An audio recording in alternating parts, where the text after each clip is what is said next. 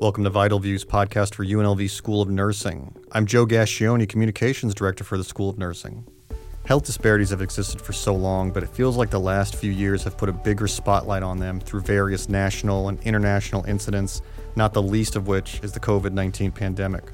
Based on the Department of Health and Human Services, we define health disparities as preventable differences in the burden of disease, injury, violence, or opportunities to achieve optimal health that are experienced by socially disadvantaged populations. So how can we collectively change disparities to equity? Today we are joined by Dr. Melva Thompson-Robinson, professor at UNLV Nursing. She's also the editor of the Journal of Health Disparities Research and Practice. Prior to nursing, Dr. Thompson-Robinson was at the UNLV School of Public Health. She was the project director for the Southern Nevada Teen Pregnancy Prevention Project, which implemented an evidence-based intervention with African American youth ages 14 to 19 and African American faith-based organizations. Moreover, Dr. Thompson-Robinson was a member of the U.S. Department of Health and Human Services Regional Health Equity Council. Thank you for coming in. Thank you for having me. As a health professional, what are the biggest disparities that you see? So when we talk about health disparities, we talk about differences in health status. And so my work primarily focuses on racial and ethnic populations. And so oftentimes they are sicker. They have less access to care. They are more likely to die from the health issues that they experience that our white counterparts oftentimes don't experience. And so there's a lot of different reasons for this. Some people will say, they just don't go to the doctors. And that's true. But part of that is because of the history of racism in this country as it relates to health. Some of it is about access, and part of that is, yes, people don't have health insurance, but then there's also places even in our community where we don't have providers, or where providers are leaving town and closing up shop. So there's a lot of different things that go into it. Some of it, too, is just even, people have to know that you can go to the doctor or a healthcare professional and you can get treatment and care for whatever you might be experiencing. And there's preventative things like vaccines and whatnot. So there's a lot of different things that contribute to our health disparities just within the healthcare system, but also we could talk about social determinants of health. So, educational level. If you don't have education, then it's harder to access employer insurance. So most of us that have, insurance through our jobs, we tend to have a higher education. We've at least finished high school. And so if you haven't finished high school, then that factors into it. Then you start talking about income, which is related then to education, because the more education you have, the more income in theory you can make. But we could also look at incarceration and the rates of incarceration and how that impacts the health of a community, because it takes people who are able-bodied in a lot of sense out of a community.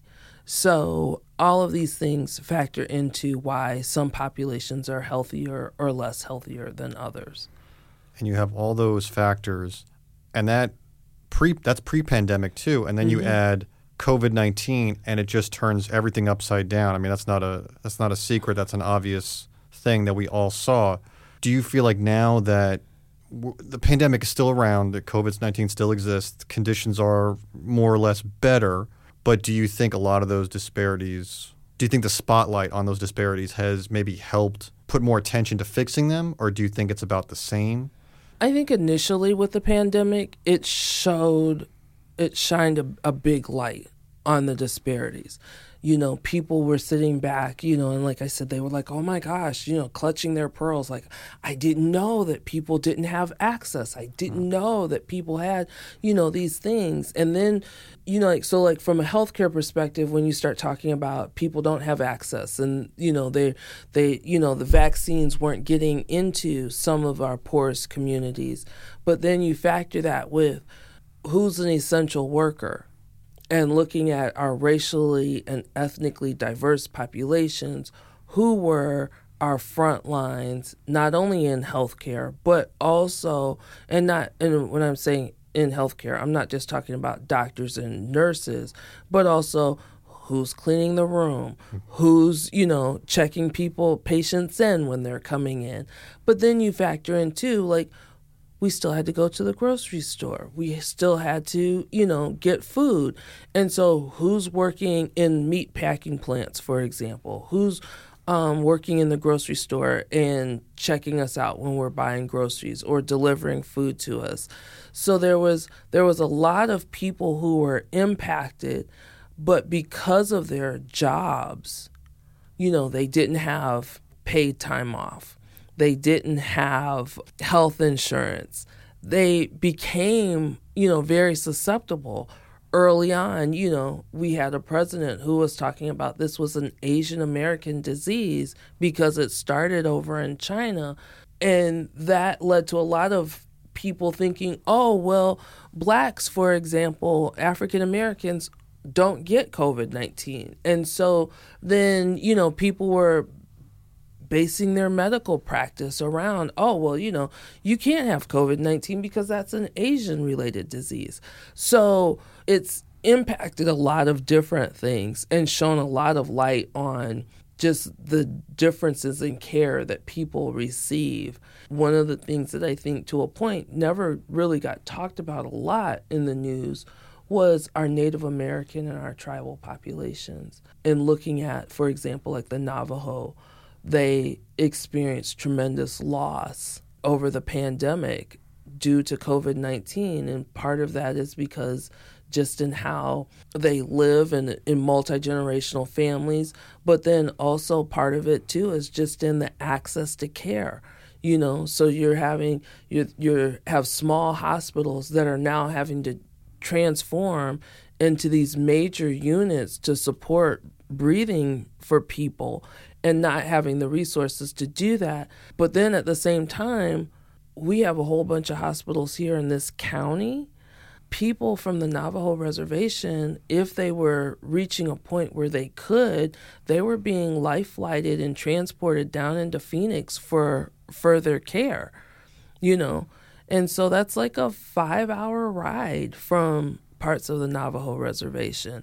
So there's little things like that people didn't really understand that that's what these communities were facing. And when COVID hit, now it's like, boom, these people were hit pretty hard and communities were hit pretty hard. And some tribal populations, there was concern that they might wipe out a whole tribe because of COVID-19.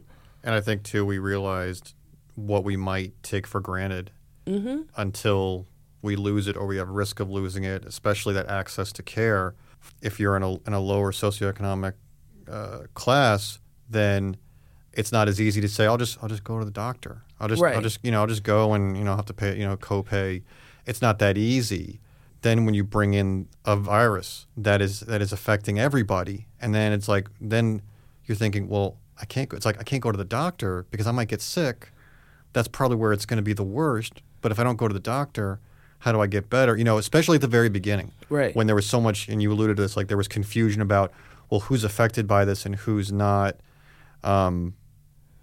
It's striking, yeah. Yeah, and when you're in multi-generational families, and so you've got younger kids, but then you've also got seniors as well, and thinking about like how I'm going to work and now I have to come home and deal with everybody, and I don't want to bring home whatever I have. Right. So it was serious for some populations, and a lot more serious than I think sometimes people realize and people understood. Your research, we mentioned before, includes African American health, also sexual health. Both could be intertwined with health disparities. Can you talk about what your research focuses on specifically? A lot of my research focuses on health disparities and health equity. And then in terms of populations, it's been African Americans, but I've done the spectrum from chronic disease, so, physical activity and nutrition, all the way to teen pregnancy prevention, HIV prevention, done work with capacity building, so working with people from community-based organizations to build the capacity of their organizations so that when funding comes into an organization, then the organization survives once that funding may disappear.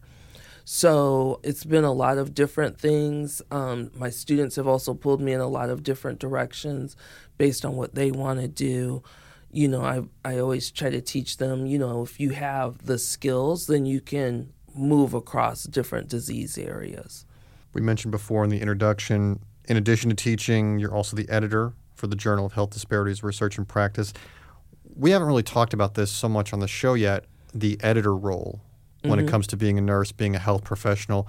Can you go a little more into that process and how it relates to nursing, how it relates to what you do?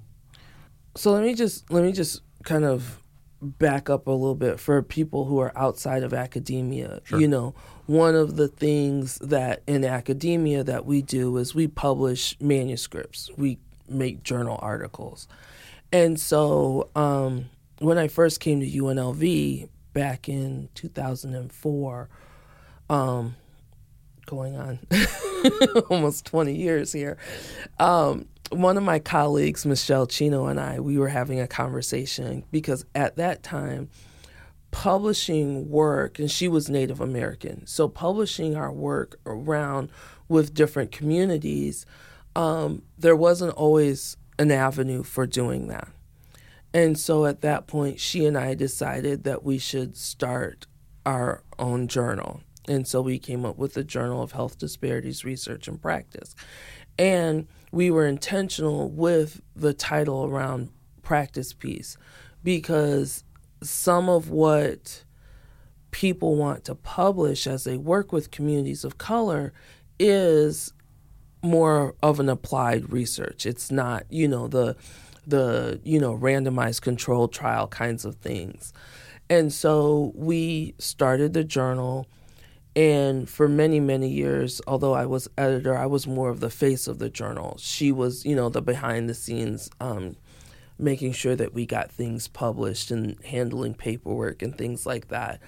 Unfortunately, she left UNLV, and so the journal fell back on me. I was, for several years, many years, working with another colleague, Maria Shigag, and then she also left UNLV, and so the journal has fallen back on me. So what does that mean as the editor? That means that, one, I'm always looking for authors to submit articles to the journal, but the other part of it is, and really where I'm more involved in, is I'm out there identifying peers who can then review the article and say, yes, this is ready for publishing, no, they need to make some edits, or I don't think this is worth publishing in the journal. I then, once the reviews come back in, I make decisions on whether or not things, get rejected, they get accepted, authors have to do more revisions. And then from there, once we get enough articles in, enough manuscripts in, then I actually have to sit down and format everything and upload them back into the system for publication. So I'm the one in Word, putting it into our template and everything, and then letting the authors review it, make sure everything is okay, and then hitting the publish on that. It's a labor of love. It's not always something that I receive a lot of credit for. However, I will say that I was recently on a panel with some people from NIH, including the National Institute for Minority Health and Health Disparities. And the person from National Institutes of Minority Health and Health Disparities, she was like, oh, we love your journal. We've published several things in there and we want to continue, to do that. And I was like, well, I'm kind of in a place where I'm like, do I want to continue this? And she's like, you need to come up with a succession plan. You need to find somebody to take it over once you decide to leave, once you retire. And she's like, and you deserve to be able to retire and you deserve to be able to step down. So now that's become another thing for me to think about. The journal is indexed. We aren't quite yet on PubMed. because, there's been some edits that we've had to make. And then, of course, with the pandemic, that kind of slowed things down. Then I was on sabbatical last year. So I'm hoping this year to, move more into that. And we do, I believe, have articles published by nurses, but I'd like to continue to involve nurses in that, in part because we are getting articles like from medical schools and physicians who are teaching, and so we need people who can read it and understand. And I have a public health background, so I don't always understand all the clinical stuff that comes in. Your UNLV teaching background is extensive, obviously nursing, public health, community health sciences, liberal arts even, public health, as you just mentioned, big part of your overall career. How do you plan, as you're relatively new to nursing at this point, the School of Nursing, how do you blend all those experiences into your new role? I think there's several different ways, and part of it took me a minute to really wrap my brain around all of this, because I realized that I'm not a nurse. And I will never, be a nurse, not this late in my career. While I don't see myself teaching undergrads and training people how to become a nurse, there are things at a graduate level or a postgraduate level around health disparities and working with racially and ethnically diverse populations that I can contribute to that. Because I am a full professor, I've been here 18 years. This is 20 plus years as a faculty member. How have I survived in all of this?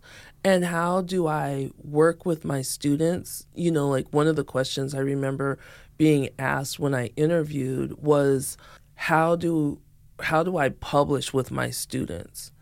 And nursing faculty, at least at UNLV, haven't always done that. And so, to be able to share some of my experience and expertise in working with students, we were just at a retreat last week and talking, about greeting students and, interacting with students. And I met with one of my students today, and we had an hour meeting scheduled. We still end up being done in like 30 minutes, but she only had like 5 minutes, 10 minutes worth of questions. But then it was just general chit chat, how were your holidays? And, Southwest, we were talking extensively about that because she's got companion tickets now on Southwest, and I just got companion tickets on Southwest. And so, we were just having general conversation. She's, over the years, has seen my kids grow up. And so, she was asking, I have a son who just finished playing football at UCLA. And so she watched him play, and so she was asking about him and how he was doing. So, we were having that personal conversation. So, we still didn't take up the whole hour, and I always allot an hour for my graduate students in particular, because sometimes they just want to chat, in addition to talking about, okay, here's the edits you need to make to your perspectives. Here's the edits you need to make for your final defense, kind of thing. Oh, let's think about your research questions. So much of what we've been talking about with health disparities, so much of the potential solutions rest on policy making. We mentioned before you were part of the Department of Health and Human Services, the Regional Health Equity Council. Were you privy to see how the sausage is made as far as policy creation goes? Like, what was that experience like? So, yeah, that was actually really, really interesting. So I was on the Region 9 Health Equity Council. So the U.S. Department of Health and Human Services divides the country into 10 regions. And Nevada sits in Region 9, which includes Nevada, Arizona, California, Hawaii, and the Pacific Territories. And so you interact with other professionals around the region. So, it was always interesting for us trying to set conference calls, because afternoon here in Las Vegas is morning of the next day in Micronesia, for an example. And then we had support people from the East Coast. So now they're in the evening, we're in the afternoon. Then you've got Arizona and Hawaii that don't change time. So then are you 1 hour ahead? Are you the same time? Are you 2 hours behind us or 3 hours behind us? So it always became interesting in that respect. And so then in talking about like issues around health disparities, like one of the things that we ended up doing was writing a environmental scan document to really describe the region, because all of us were familiar with our areas, but when you talk about Arizona, it's not just like Phoenix and Tucson and Flagstaff.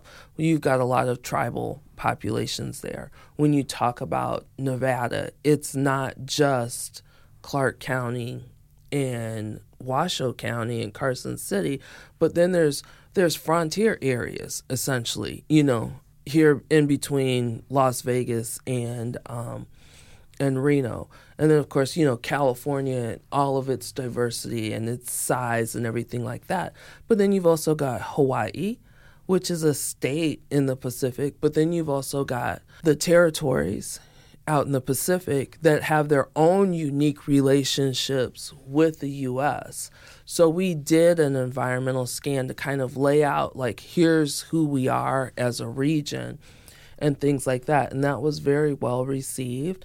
But then you also, in talking to people and trying to understand, like, the federal people, like, how do you all make decisions? Like, there was a strong focus at looking at California because of the diversity of California and seeing how that plays out across the rest of the country.